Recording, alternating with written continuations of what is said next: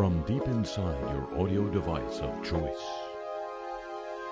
Ladies and gentlemen, you probably saw in the news this week that a spot in sort of eastern California, right about in the middle of the state, east to west, no, north to south.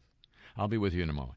A spot there called Death Valley has broken the land heat record for this country, maybe this continent, I don't know, maybe the hemisphere. 120, something like that. And, of course, there are many interpretations that can be made of that fact, the obvious one, of course, being the whole climate change thing.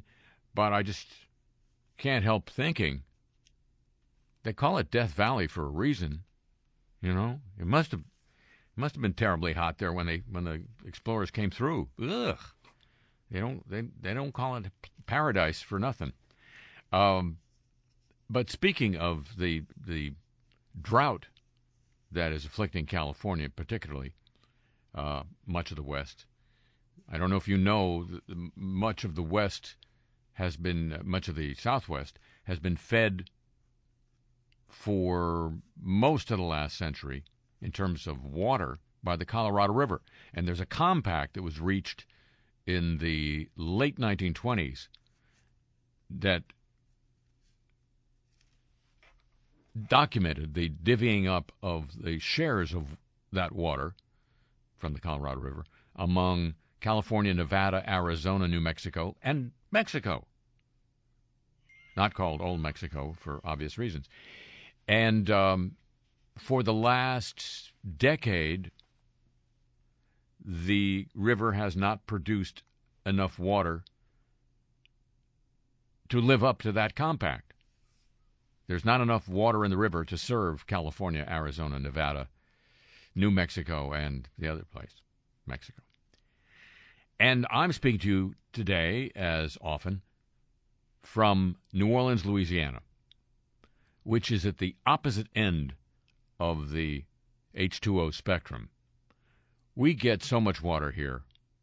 We really don't know. We do know what to do with it, but we don't know what to do with it, in the sense that we know what to do with it is to get rid of it, pump it out.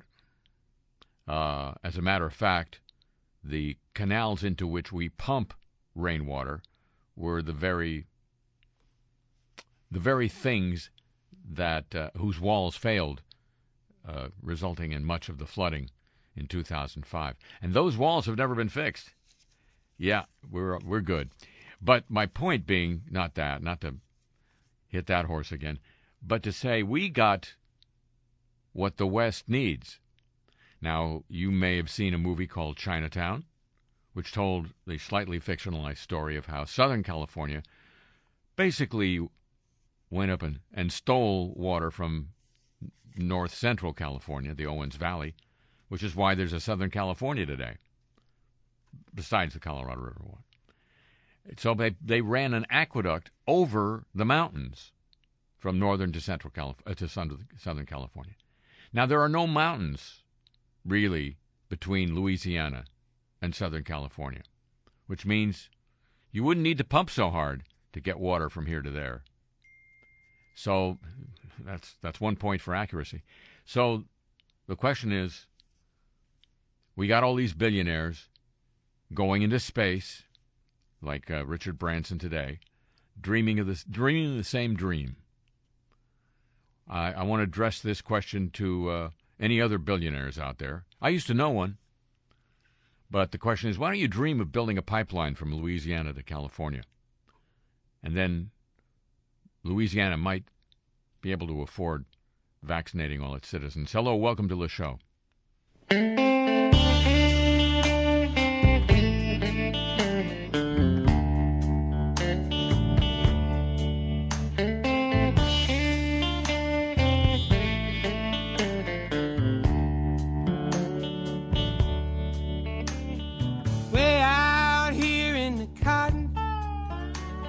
Sun beating down so hard, Sweat rolling off of this shovel, digging in the devil's boneyard. Sure like a cool drink of water, soft rag to soothe my face. Sure like a woman to talk to in this place. There's 110 in the shade,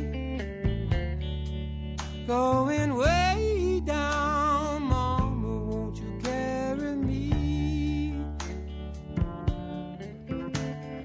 And I'm so hot I can't stand it.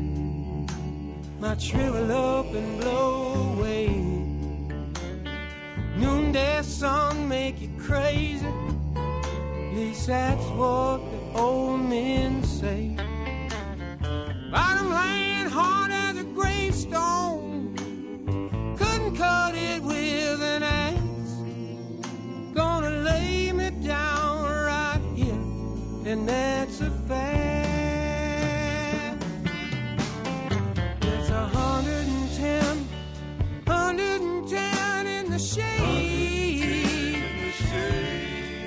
going way down. Mama, won't you carry me?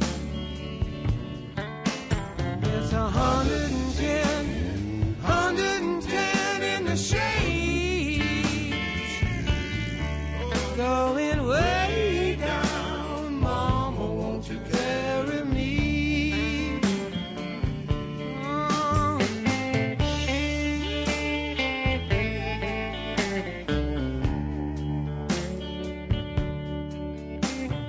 Sometimes late in the evening, everything is quiet and still. I sat here and think about leaving. Lord, I guess I never will. Heartache down in that city, bright light scares me anyway. Sure like a woman to talk to in this place. There's 110 in the shade, going way down. Mama, won't you carry me? There's 110 in the shade, going way down. Mama, won't you carry me? It's 110 in the shade. Oh, yes, it's mighty, mighty hard. Going way down. Mama, won't you carry me? It's 110 in the shade, going way down. From New Orleans, Louisiana, where it's not that hot. Isn't that wild? I'm Harry Shearer. Welcome you to this edition of the show. Now, ladies and gentlemen, news of the warm. Won't you? Soft, listen to the warm. We can listen to the warm. Thank you, Rod. A massive methane plume detected earlier this year, about a month ago, over Russia. In Russia, methane plumes detect you. That plume stemmed from emergency repairs that forced the partial shutdown of a Gazprom pipeline. Gazprom is the Russian gas company, hence the name. The company took responsibility for one of the energy sector's most intense recent leaks of methane, which, as you may know, is a greenhouse gas which is much more potent than CO2 but doesn't linger as long. Tom? Linger as long. That's right. This is from Bloomberg News. Gazprom's enormous methane leak, first identified in satellite data, points to a worldwide problem preventing the release of that greenhouse gas, 80 times the impact of CO2. The Russian gas giant said the pipeline repairs on June 4 released 2.7 million cubic meters, that's 1,800 metric tons, as you well know, of methane. And that's a lot of methane. The company which detected it estimated an emissions rate of 395 metric tons an hour that would make Gazprom responsible for the most severe release. It is attributed to the oil and gas sector, the company which reported this, since way back in September 2019. Gazprom said the gas was released after it detected a problem with its pipeline in Russia's Tatarstan region. The company said that given the urgency, it wasn't able to use a mobile compressor station to reduce the methane released by the repairs, though it claimed to still have cut 22% of potential emissions. Russia's largest gas company, maybe the only one, it's Russia. It's under pressure to do more to lower the methane emissions caused by its operations because countries in Europe, which is its biggest market, more closely scrutinize the climate impact of the fuel used to heat their homes and power their grids. How's your grid? How do you power your grid? The leak from Gazprom's pipeline in Tatarstan isn't the only major methane release traced to the Russian company. Same company that detected that leak detected another giant methane plume May 24. Gazprom said that resulted from 2 days of planned maintenance on another pipeline. Maybe they ought to stop maintaining their pipelines. That works for us. Climate change is heating Mediterranean waters 20% faster than oceans on average worldwide. That's from a report by the World Wildlife Fund. It's WWF. It's either the World Wildlife Fund or it's World Wrestling Federation. I really couldn't tell you for sure which. The rising temperatures have been conducive to alien fish and algae invading the Suez Canal. And they can turn around. Countries fringing the Mediterranean need to turn at least 30% of its waters into protected maritime areas by 2030 and rein in overfishing and pollution. That's the Worldwide Fund for Nature's. Oh, it's the Worldwide Fund for Nature. It's the WWFN. I get it. In a report published by its German branch Tuesday and reported by Deutsche Welle. The report also calls for well-connected efforts between nations to save already depleted Mediterranean seagrass beds and coral clusters. Honey, I got you a coral cluster for Christmas. Home to many fish species and vital in stabilizing coastlines and capturing atmospheric CO2. The report warns residents they face losing fishing livelihoods and Mediterranean culture, like cuisine, if biodiversity is not restored and deadly industrial impacts reduced. The Mediterranean is no longer the sea that we once knew, says the Maritime Protection Director at WWF Germany. Although it covers an area of only 1% compared to all world seas, the Mediterranean is home to 10% of all known maritime species.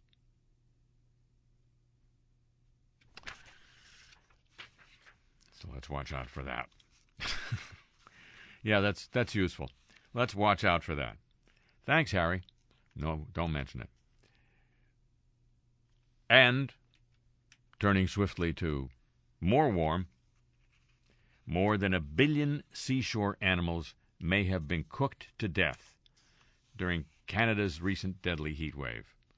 Canada's not sounding so good recently with the residential schools and the cooking the seashore animals.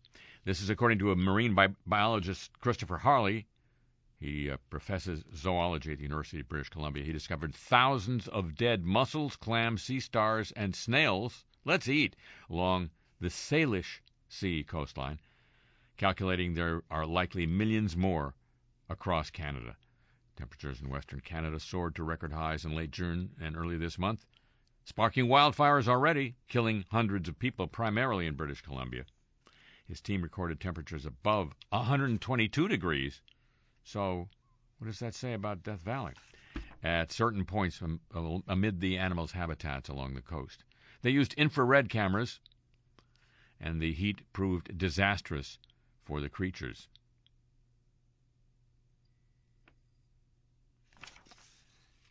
They calculated the number of dead by the canvassing of multiple coastlines, including those in West Vancouver, multiplying the number of dead animals found in the canvassed areas by the total habitat size in the sea.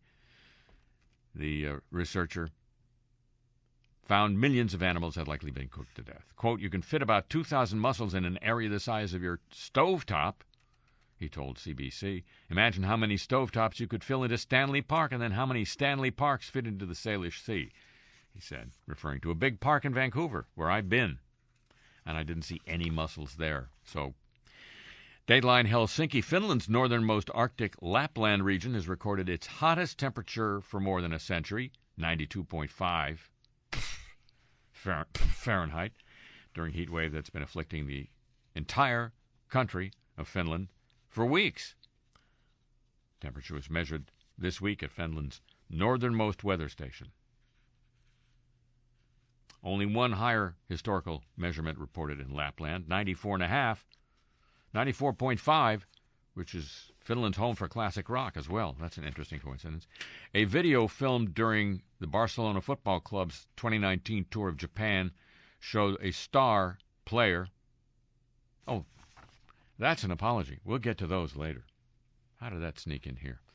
Into News of the Warm, a copyrighted feature of this broadcast. But now, how are the bees doing? By a rather unfortunate coincidence, the largest documented pesticide die-off of bumblebees in North America killed as many as 100,000 Vosnesensky bumblebees. Bombus Vosnesensky to you. This happened in Oregon 8 years ago during National Pollinator Week. The kill portends a more troubling long-term threat to bees from the insecticide Dinotefuran, part of the family of neonicotinoids, which I hadn't heard of before, that particular one. This is according to a retrospective analysis of the bee kill published last month by the journal Environmental Entomology.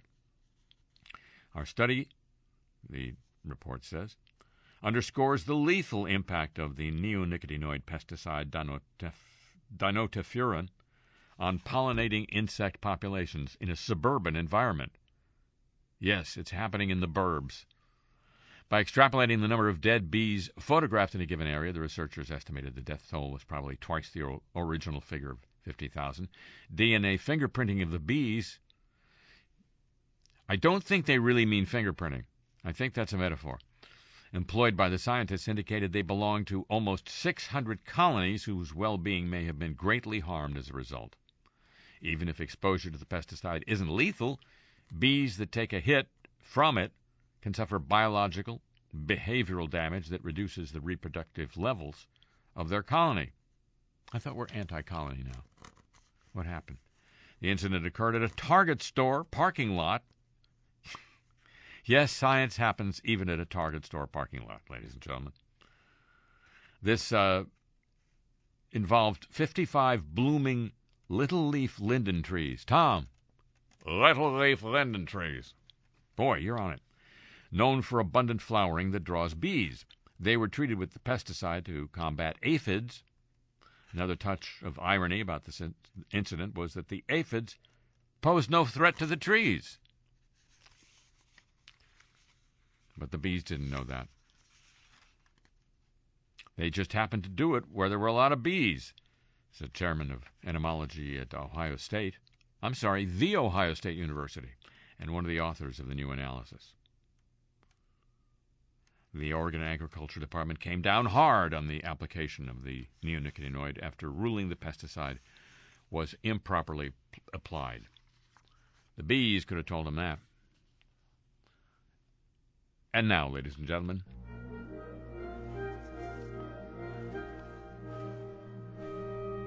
America's longest war. You heard last week on this program, among other places, that the United States, skedaddled out of Bagram Air Force Base, our headquarters in Afghanistan, and the place where we did some torturing, too. That was left out of most of the news story about Bagram's closing. America's first death resulting from our torture occurred at Bagram. Well, the AP reports this week the U.S. left Bagram by shutting off the electricity and slipping away in the night without notifying the base's new Afghan commander. He discovered the Americans' departure 2 hours after they left. "Oh, by the way, we're gone. See ya." Afghanistan's army showed off the sprawling airbase this week, providing a rare first glimpse of what had been our headquarters during our longest war. By Friday, the U.S. completely vacated its biggest airfield in the country. We heard some rumor that the Americans had left Bagram, and finally by 7 o'clock in the morning, we understood it was confirmed they'd already left, said Bagram's new commander, General Asadullah Kohistani. Thank you. U.S. military spokesman Colonel Sonny Leggett didn't address the specific complaints of many Afghan soldiers who inherited the abandoned airfield. He's just referred to a statement last week saying the handover of many bases there had been in the process soon after President Biden's mid-April announcement of the end of America's longest war. Before the Afghan army could take control of the airfield about an hour's drive from Kabul, it was invaded by a small army of looters. Stuff happens. They ransacked barrack after barrack and rummaged through giant storage tents before being evicted. "At first, we thought maybe they were Taliban," said an Afghan soldier.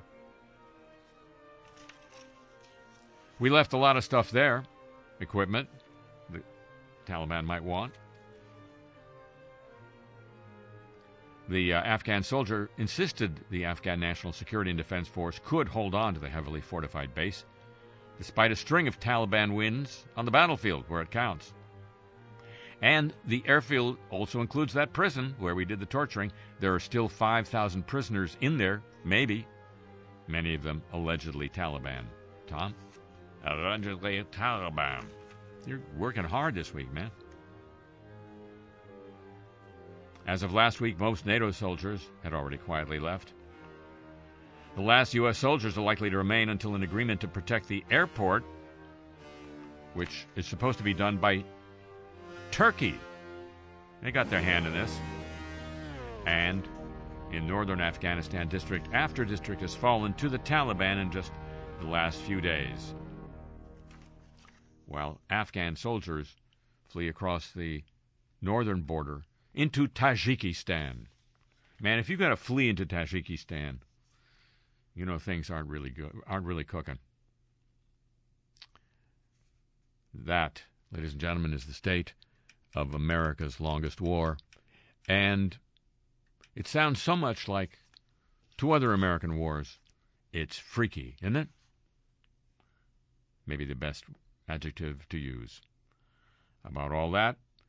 And now, we've got the ultra-modern knack of getting oil from the deepest crack. So give the boys just a bit of slack and say a hearty what the frack. Dateline New Orleans. Yeah, we make news. A report released this week by the Center for Biological Diversity details how pervasive and damaging offshore fracking and other oil and gas extraction methods have become in our neighboring Gulf of Mexico just since 2010, based on analyzing federal records obtained through Freedom of Information Act requests. The report documents more than 3,000 instances of offshore fracking, 700 cases of acidizing offshore wells, at least 66 million gallons of fracking waste dumped into the Gulf of Mexico, where we get our fish. Chemicals used in offshore fracking and acidizing pose significant health risks to humans and wildlife, which suggests that maybe humans are wildlife. The risks include cancer, reproductive harm, neurotoxicity, and even death. Even death. The increasing use of fracking could threaten the tourism and fishing industries, says the center. Offshore fracking has become a nearly daily occurrence over the past decade. As you know, fracking blasts water and chemicals into the sea floor, in this case, to fracture rock and release oil and gas. Acidizing injects hydrofluoric or hydrochloric acid. Good evening, hydrofluoric or hydrochloric, to etch pathways in rock walls and release the fossil fuels. EPA allows companies to discharge unlimited amounts of fracking wastewater into the Gulf. It's just the Gulf. An industry report to the EPA found that each frack releases 21,000 gallons of fracking waste, including biocides. You can figure out that word means things that kill life. Polymers and solvents go into the Gulf. They kill aquatic species in laboratory tests that simulate concentrations of the substances found near offshore platforms.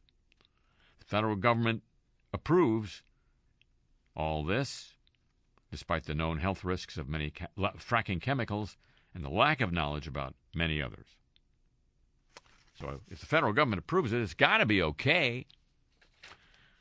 The Center of Biological Diversity is a volunteer organization which seems to care about that stuff, to which one can only say, what the frack? A diamond necklace played the pawn, hand in hand son drummed a long walk to a handsome man in the town. A blind class aristocracy, back to the upper class you see, appeared in the pendulum drawn. Called in needed ruins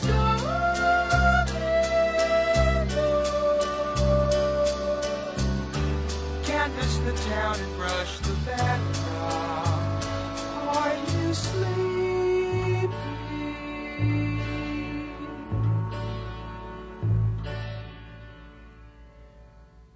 Hung velvet overtaken me, dim chandelier awakened me to a song dissolved in the dawn.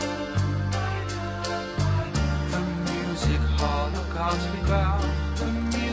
All is lost from now to a muted trumpeter swan. Called in needed ruins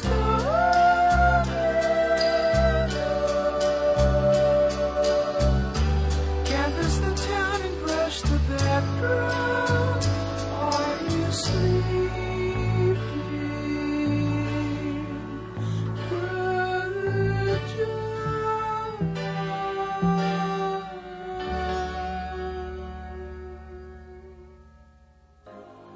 Dove-nested towers, the hour was strike, the straight quicksilver moon.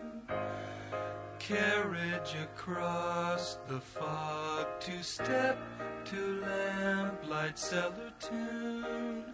The laughs come hard in Auld Lang Syne.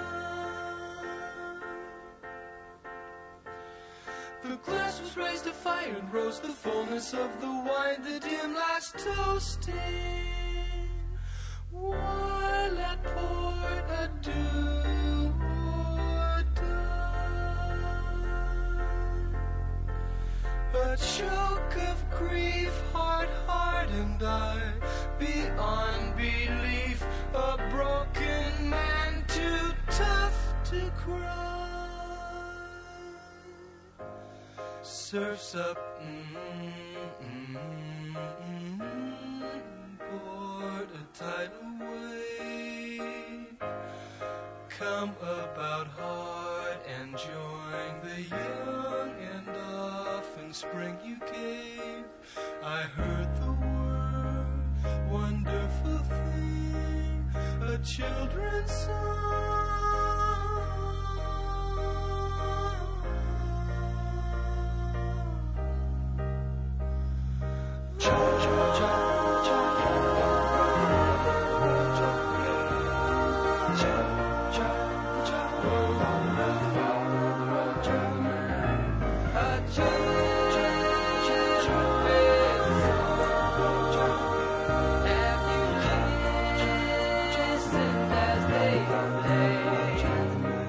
There's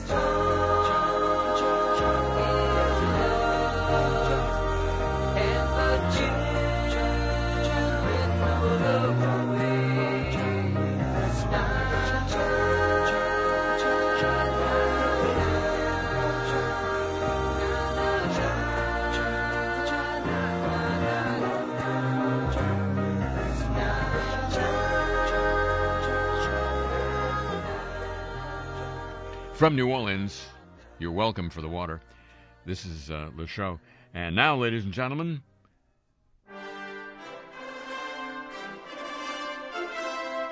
news of the Olympic movement.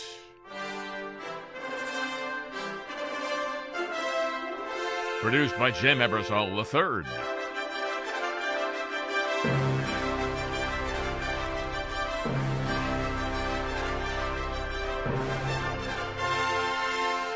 Oh, it's all too close. And Japanese Olympic sponsors are canceling or scaling back booths and promotional events tied to the Tokyo 20 Games. Frustrated by very last-minute decisions by organizers and a delay on whether spectators would be allowed. Note to sponsors, they won't. More than a dozen companies, including Canon, Tokyo Marine, and Nichita Fire Insurance, highlight the delicate situation for sponsors who've tied themselves to a games hit by the pandemic. Some 60 Japanese companies paid a record of more than $3 billion for sponsorship rights, and then another $200 million to extend their contracts after the games were delayed. Unlike worldwide sponsors with multi-year deals, domestic sponsors are only involved in the Tokyo Games. They've been frustrated by what one of the sources described as impromptu decisions by organizers, particularly the one about ultimately banning spectators from inside Japan. We're finally making decisions on our own without waiting for the organizers' cue, said one source. It's damned if you do and damned if you don't situation for sponsors, said. Tokyo's organizing committee couldn't immediately reply to a request for comment. Camera maker Canon has scrapped plans to set up promotional booths along the Olympic Promenade. Two people familiar with the matter said. That area was supposed to feature cool spots, rest areas, and dining spaces. Organizers have urged spectators, of course, to to not travel there at all. So no cool spot needed. The uptick in infections in Japan forced the Tokyo city government to pull the Olympic torch relay off the streets of the capital, allowing it to run only on remote islands off the Tokyo coast. It's unclear, according to the Associated Press, how the torch will get from the islands to the stadium for the opening ceremony.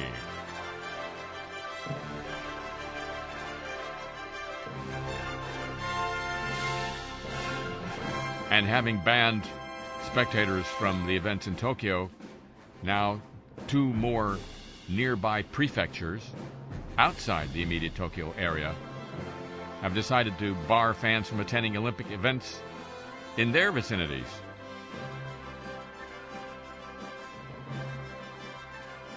The venues in Tokyo make up the overwhelming majority, but Fukushima Prefecture, you may have heard of it, has decided to hold its baseball and softball events without spectators. It has been joined by the northern prefecture of Hokkaido. They're going to hold soccer games without fans at the Sapporo Dome. How can you not have fans at the Sapporo Dome? Fukushima was the early focus of the Olympics, trying to shine a light on recovery efforts in that area.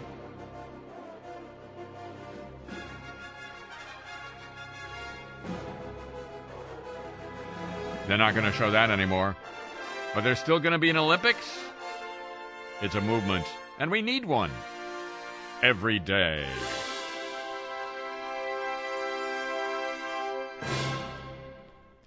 It's worth so much money to so few people to keep having those games. So I hear. Well, ladies and gentlemen, it's a week where it's becoming more and more clear that the battle inside the Republican Party over whether to continue to be faithful to the former president, whoever that was, that battle is over. A survey by the Washington Post this week of likely candidates for Congress next year, Republicans, shows that the vast majority of them are kind of cleaving to the mysterious and mystical theory of the 2020 election promulgated by the former president.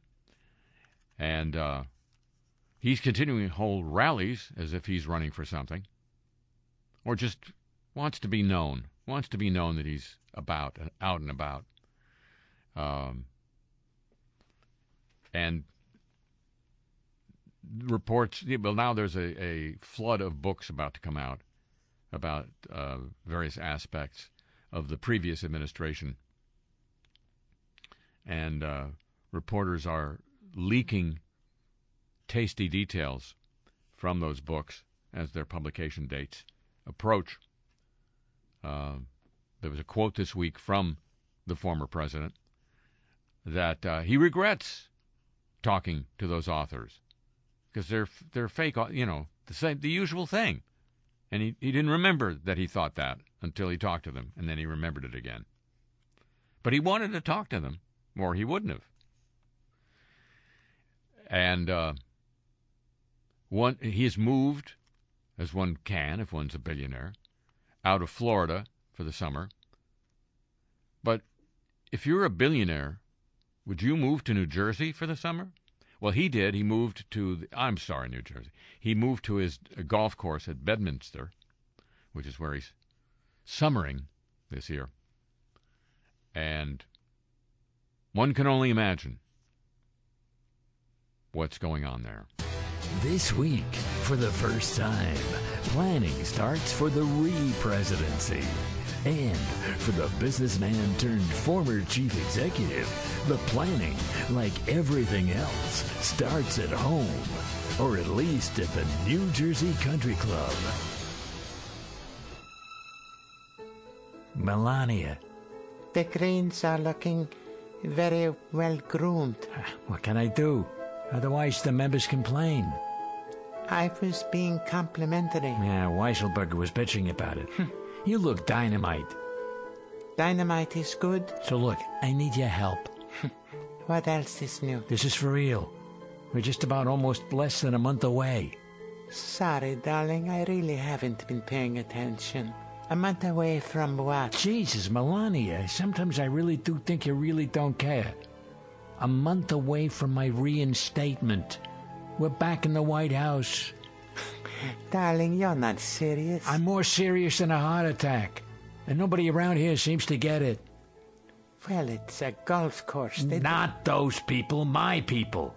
Jason is screwing around with a new social network like that's a thing. Ivanka and Jared, thank God, are out of here trying to pretend they never were here. So, I need you. How can I possibly help you with something that isn't really going to... Darling, and I mean that very strongly. My reinstatement isn't going to reinaugurate itself. And you're so great at planning this party crap. Donald, I can't possibly plan a reinauguration. I wouldn't know where to start. Start with the last one. There's got to be an invite list and a catering plan. Somebody's got to order the ferns. Me, I'm busy with these stupid book interviews with these low-life authors. Also, I'm writing the fundraising letter for the event.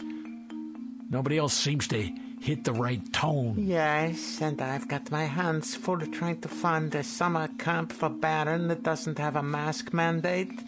He really is becoming his father's son. Somebody's got to book the military bands. They're great, and they can't turn you down. It's the law or something. We should talk about guest speakers. Matt Gaetz wants to go last. This is your task for this week. Honey, I did tell you I'm doing my You Do You self-empowerment seminars this month. It's crucial to my getting my life coach license. Melania, this is your task. To put it in words of one syllable, I'm not asking, I'm telling. So, can you do it? As long as it helps your reinstatement, I have to say yes. Don't I? My re-answer would be absolutely.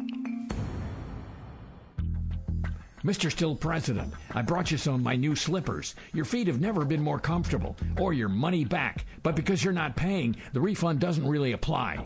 Mike, never have I needed a My Pillow guy more. Oh, that's God's way, sir. Plus, now with a free bath mat. What else do you need? I just think, to be classy, a re-inauguration needs a whole new level of comfort. And that's what I thought of you. Also, you were at my rally last night. Yeah, I sure was. Sold a ton of gift cards. What a blessing. Sounds like what you need for your ceremony is about 500 My Comfy Butt folding chairs. See, that's why I turn to you. You always seem to know what I need before I know it, although, to tell you the truth, the White House does have a hell of a lot of chairs. Better to be on the safe side, sir. These monsters would think nothing of locking the storage facility, if not blowing it up. And then where are you? With distinguished guests standing up, that's just a gift to the fake news. It's a war, isn't it, Mike? Yes, sir. I'm afraid I have to be the one that's delighted to tell you that it is. Speaking of which, where are the boys? We could use them in this fight. At the very least, to truck in the chairs. Bad coordination. The re-inauguration committee scheduled the same week they're on their annual trip to Africa. They can't cancel 1 year? I mean, this is so important to the future of this country. Apparently they got a list a mile long of people who prepaid for elephant tails. You know, I'm starting to wonder for the first time if I'm really their father. My pillow, God, why? They're insisting they can't disappoint their customers. So, Mike, these really are comfortable chairs? This thing might last a couple of hours. You know, Marjorie Taylor Greene alone talks a blue freaking streak, and the people won't want to get up and leave at the end. That's how comfortable. Mike, I never use this word, but that sounds dynamite. New team, new tasks, same mission. We're gonna make being president great again. Now, the golf course is his boardroom. The Mar Apprentice, the Bedminster days. More balls, more holes.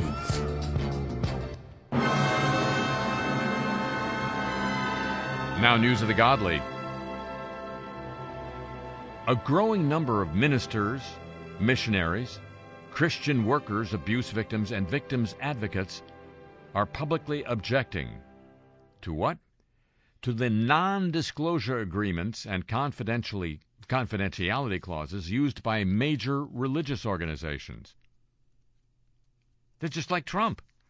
They say the legal tools were designed to protect tech industry trade secrets, while they're now widely misused to conceal abuse, preserve secrets, and protect powerful reputations in religious organizations without regard for the human cost.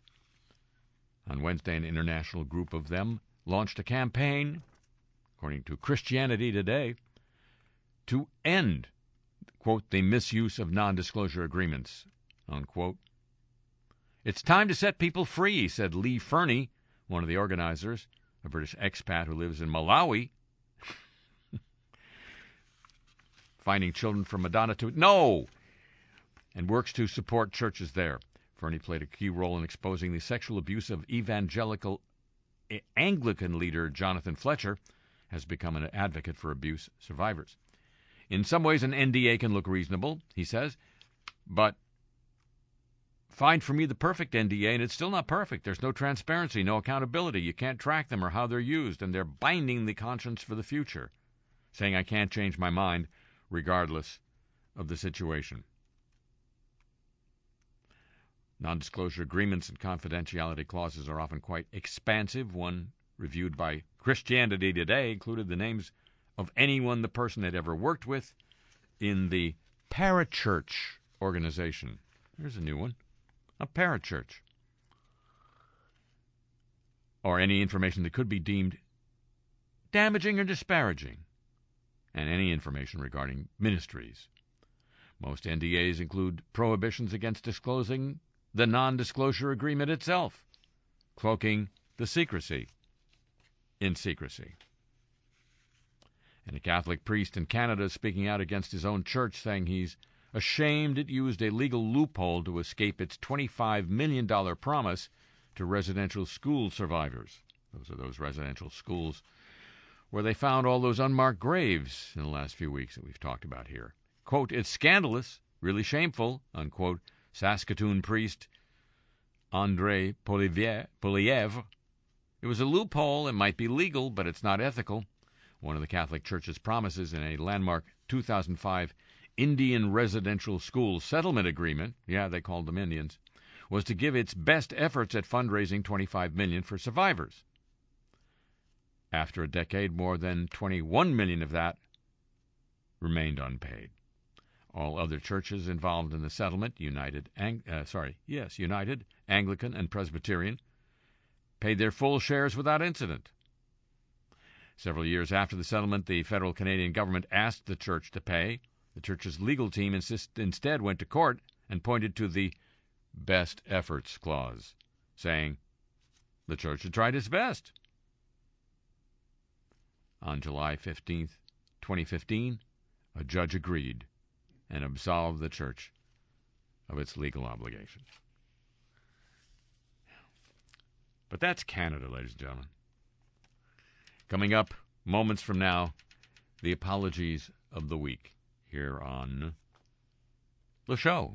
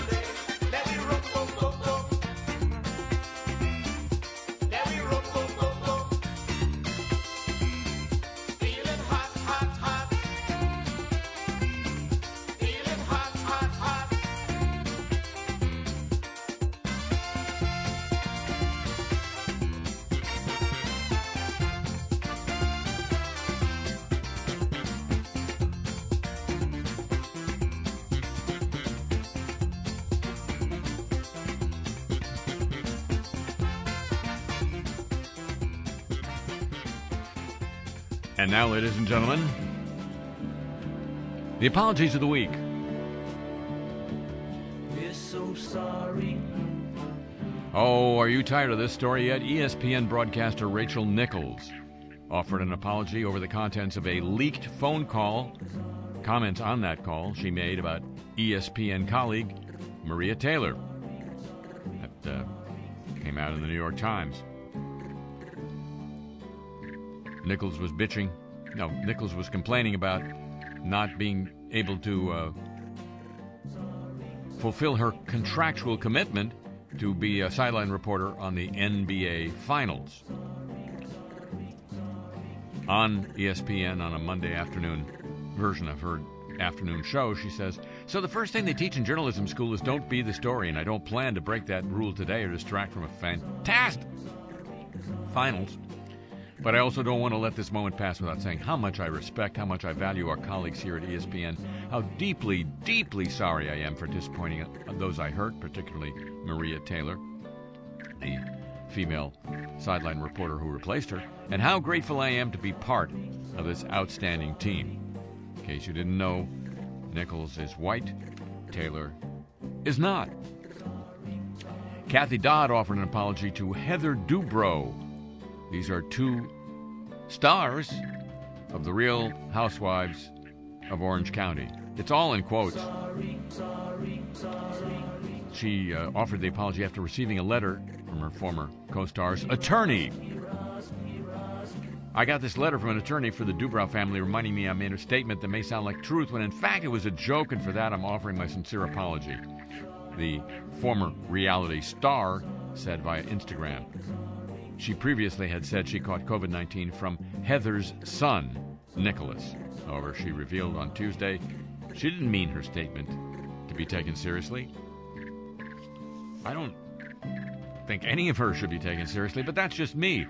Dateline: Tehran, Iran's outgoing president, offered a rare apology this week for the country's most severe summer power outages in recent memory. Blackouts are crippling businesses and darkening homes for hours a day. Wow, sounds like Iraq. In a government meeting broadcast live on state TV, President Hassan Rouhani acknowledged that chronic power outages over the past week have caused Iranians, quote, "plenty of pain," and expressed contrition in an unusually personal speech. Quote, "My apologies to dear people who have faced these problems and pain." The rolling outages have given Rouhani, a relative moderate, as you know, one of the last domestic headaches of his presidency, according to ABC News. Footage on social media shared widely show popular anger over the blackouts breaking into the open, swelling into scattered protests at local electricity offices. The longtime white advisor to black NBA superstar LeBron James has been caught on tape telling that white ESPN reporter, that very same one, Ms. Nichols, quote, "I'm exhausted between Me Too and Black Lives Matter. I got nothing left," unquote. These comments came during that phone call, which was recorded without apparently anybody's knowledge and recorded at ESPN headquarters and then leaked to the New York Times. The advisor to James, Adam Mendelsohn, apologized for those specific comments in an email to CNBC. "I made a stupid, careless comment rooted in privilege. I'm sincerely sorry," said Mendelsohn. "I shouldn't have said it or even thought it. I work to support these movements and know that the people affected by these issues never get to be exhausted or have nothing left. I have to continue to check my privilege and work to be a better ally." Check your bucket while you're at it, buddy. That is Adam Mendelsohn, ladies and gentlemen. Should go write symphonies. Henry Winkler is apologizing for a controversial tweet. This gets him back in the news, in which he suggested that a catastrophic event is the only thing that could possibly reunite the politically divided U.S. He tweeted, "We are so divided as a country, only a cataclysmic event that makes us depend on one another again can bring us back together," unquote. And he capitalized "so" and "event." That's catching on. It's Trumpian. He later apologized for not being clear in his first message. "To be clear, I'm not wishing for devastation. My hope is for, he said, our country to reunite again." Reunite again. "I am so sorry for not being clear," unquote. No kidding. The apologies of the week, ladies and gentlemen. It so very much is a copyrighted feature of this broadcast.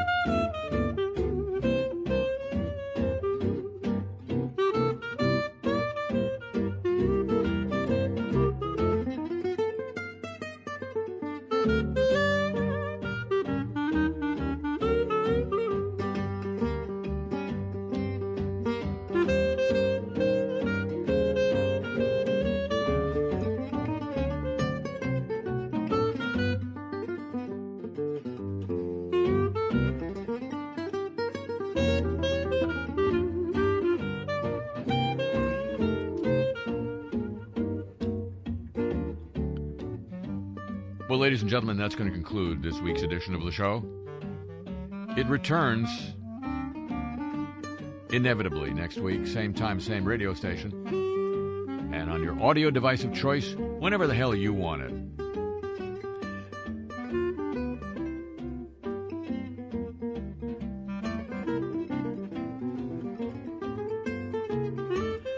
And it'd be just like California getting water from Louisiana, if you'd agree to join with me then. Would you already? Thank you very much. A tip of the show chapeau to the San Diego desk, to Pam Halstead, and to Thomas Walsh here at WWNO New Orleans for help with today's broadcast. And my thanks to the studio audience for lending some great vibes. The email address for this program, your chance to get Cars I Talk t-shirts you've been resisting for far too long. And the playlist of the music heard here, all at harryshearer.com. And I'm on Twitter at the Harry Shearer.